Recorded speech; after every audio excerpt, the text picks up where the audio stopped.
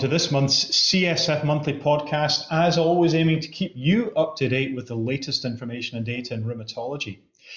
Well, the safety of JAK inhibitors continues to dominate the rheumatology data seen at present, and in the first paper reviewed today, I'm going to discuss the latest post-hoc analysis data set from oral surveillance. I'm guessing there isn't a rheumatologist amongst us now who doesn't know that the primary findings from the oral surveillance study indicated an increased risk of MACE, major cardiovascular events, with tofacitinib versus a TNF inhibitor. And in this latest look at the data, Charles Schoeman and colleagues further evaluate risk of MACE with tofacitinib versus TNFi in the oral surveillance overall population, but this time with a specific focus on patients with or without a history of atherosclerotic cardiovascular disease. The second paper today is also going to look at JAK inhibitors, but this time raises a question as to what to do if the first JAK inhibitor fails. Do you cycle to another JAK inhibitor, or do you switch to a biologic DMARD?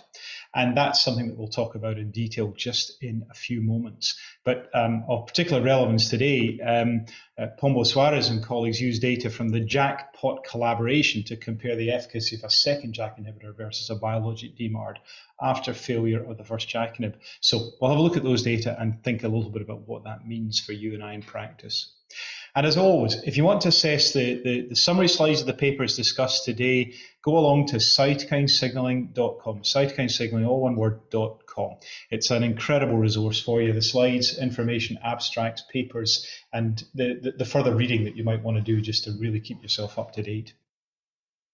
Okay, first paper, the risk of major adverse cardiovascular events with tofacitinib versus TNF inhibitors in patients with rheumatoid arthritis with or without a history of atherosclerotic cardiovascular disease. So, as I've said before, a post-hoc analysis of oral surveillance, which in turn was a post-authorization study that evaluated the relative risk of adjudicated MACE and malignancies with tofacitinib versus TNF inhibitor in patients with RA aged more than or equal to 50, and this is critical, with more than or one additional cardiovascular risk factor. Now, the primary findings indicated an increased risk of MACE with tofacitinib versus TNF inhibitor, hazard ratio of 1.33. The confidence interval was 0.91 to 1.94. Remember, it's a non-inferiority design. The increased risk of MACE with tofacitinib versus TNF inhibitor was more pronounced in patients aged more than or equal to 65 years than in patients who were less than that age. Now, atherosclerotic cardiovascular disease is defined based on events, diagnoses, or procedures associated with atherosclerosis in arteries of the heart, head, and neck, and the periphery. And patients with ASCVD are generally considered to have high or very high absolute risk of MACE.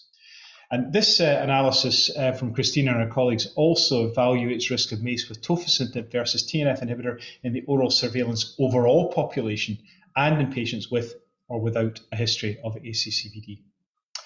So, what were the findings? Well, in patients with a history of atherosclerotic CVD, MACE incidence was higher with tofacitinib 5 and 10 milligrams versus TNF inhibitors. In patients with history of atherosclerotic CVD, 14.7%, MACE incidence was higher with tofacitinib 5 milligrams, 8.3%, and 10 milligrams, 7.7% versus TNF inhibitors, 14.2%. The hazard ratio, the combined tofacitinib doses versus TNF inhibitors was 1.98. Confidence intervals 0.95 to 4.14. The interaction p-value here 0.196, and that's for the incidence rate difference. Now, in patients without a history of atherosclerotic cardiovascular disease, the MACE hazard ratios for TOFA 5 or 10 milligrams were 2.4% and 2.8% respectively versus a TNF inhibitor 2.3%.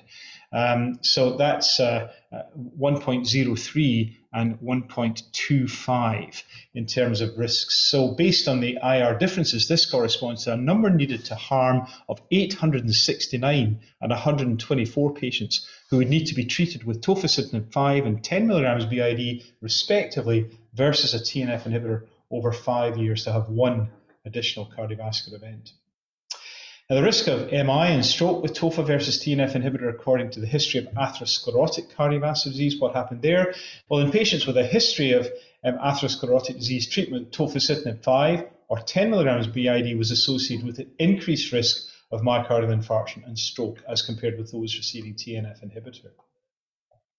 Risk of MI was also increased with tofacitinib versus TNF inhibitor in patients without a history of atherosclerotic cardiovascular disease.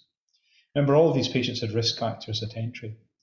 And the association between baseline cardiovascular risk scores and risk of MACE, myocardial infarction and stroke with TOFA versus TNF inhibitor in patients without a history of atherosclerotic disease, well, this is interesting.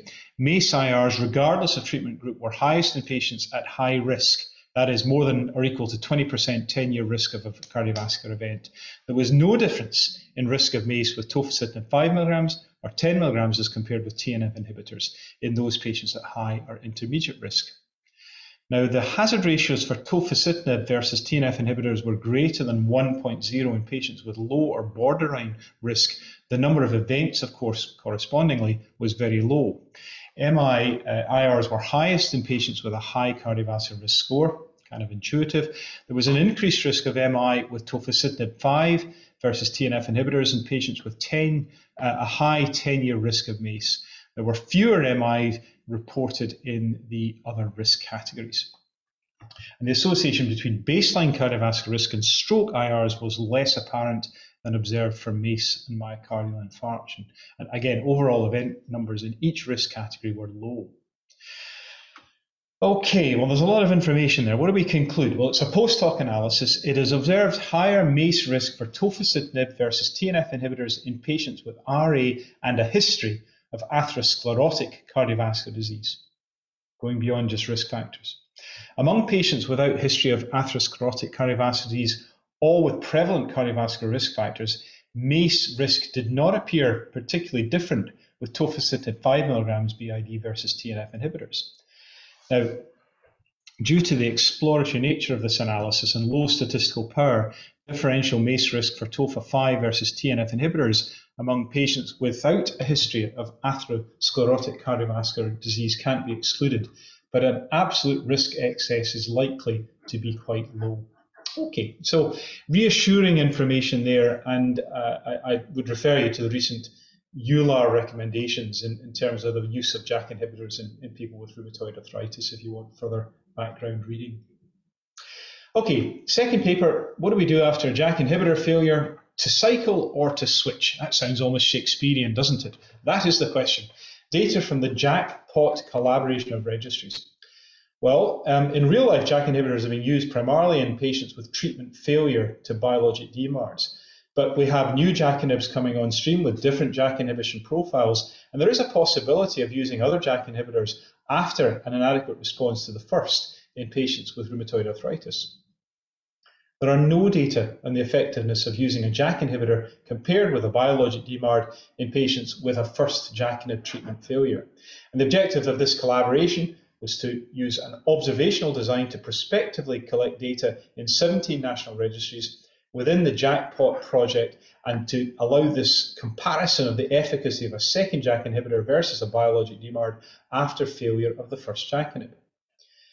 Response and reason for stopping second-line therapies were also examined depending on the reason for stopping the first JAK inhibitor. So why did the first one fail? Did that have an influence in what happened next? The key results here, well, patient baseline demographics and clinical characteristics showed that compared with patients switching to biologic DMARD, patients initiating another JAK inhibitor tended to be older, longer disease duration, they were more often seropositive, they had received a higher number of previous biologic DMARDs and had longer exposure to the first JAK inhibitor treatment. So all of that I think is quite intuitive. Monotherapy was more common among patients switching to another JAK inhibitor, and most of the patients received, tofacitinib 61% or baricitinib 37% as their first JAK inhibitor. Again, probably reflecting time of licensing approval. Now, the use of upadacitinib or filgotinib was limited, 1.4%. There was no association between the type of first JAK inhibitor or the reason for discontinuing it and the subsequent decision to cycle a second JAK inhibitor or switch to a biologic DMARD. Measures of disease activity were not different in both groups, and there were no crude differences observed in drug retention between both strategies after 2 years of follow-up. In univariate analysis, treatment strategy was not associated with a differential retention. Hazard ratio for withdrawal was 0.93, confidence intervals crossed 1, p-value therefore 0.39. The adjusted analysis demonstrated that cycling to another JAK inhib was associated with a higher retention compared with use of a biologic DMARD. The hazard ratio for withdrawal was 0.82, p-value 0.04. Now, when the reason for stopping the first JAK inhib was lack of efficacy, most of the patients in both treatment groups would also cease for this reason. In the first JAK inhib was discontinued due to an adverse event, and a second JAK inhib was used. The reason for stopping it would be more likely another adverse event, whereas if a biologic DMARD was used, more variability was detected. So first time round, if you fail for lack of efficacy, then you're likely to subsequently fail for the same reason. If you fail a JAK inhib first time round for an AE, then that's likely to be the reason for stopping a JAK inhib second time round, but less clear when we look at biologics. And the CDAI improved in a similar way in both groups after 12 months of follow-up. So what do we make of all of this? Well, first of all, it's results of a study in real-life conditions, reflects our current practice, and it suggests that after failing the first JAK inhibitor, the use of a second JAK inhibitor and switching to a biologic DMARD has a similar effectiveness overall. Patients who cycle JAK inhib have a slightly higher retention rate. I have to urge caution here. If an adverse event was the reason to stop the first JAK inhibitor, it's likely to be the reason for stopping a second JAK inhibitor. And as I mentioned, it's a bit less clear what will happen in the biologic DMARD retrial. This is an analysis providing clinically meaningful evidence of the efficacy of cycling JAK inhibitors and switching to biologic DMARDs. And I think it is quite helpful to us in just informing patients of what the likelihood is of one or the other approach working out.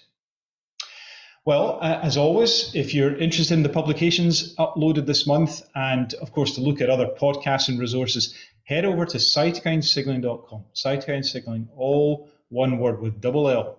And as always, thank you for your attention. Don't forget to subscribe to the podcast and let us know what you think by leaving a review. It's always a pleasure. Really appreciate your support for the website and for the podcast. I hope you're remaining well, and as always, wish you the very best in the care of your patients. Thanks very much indeed.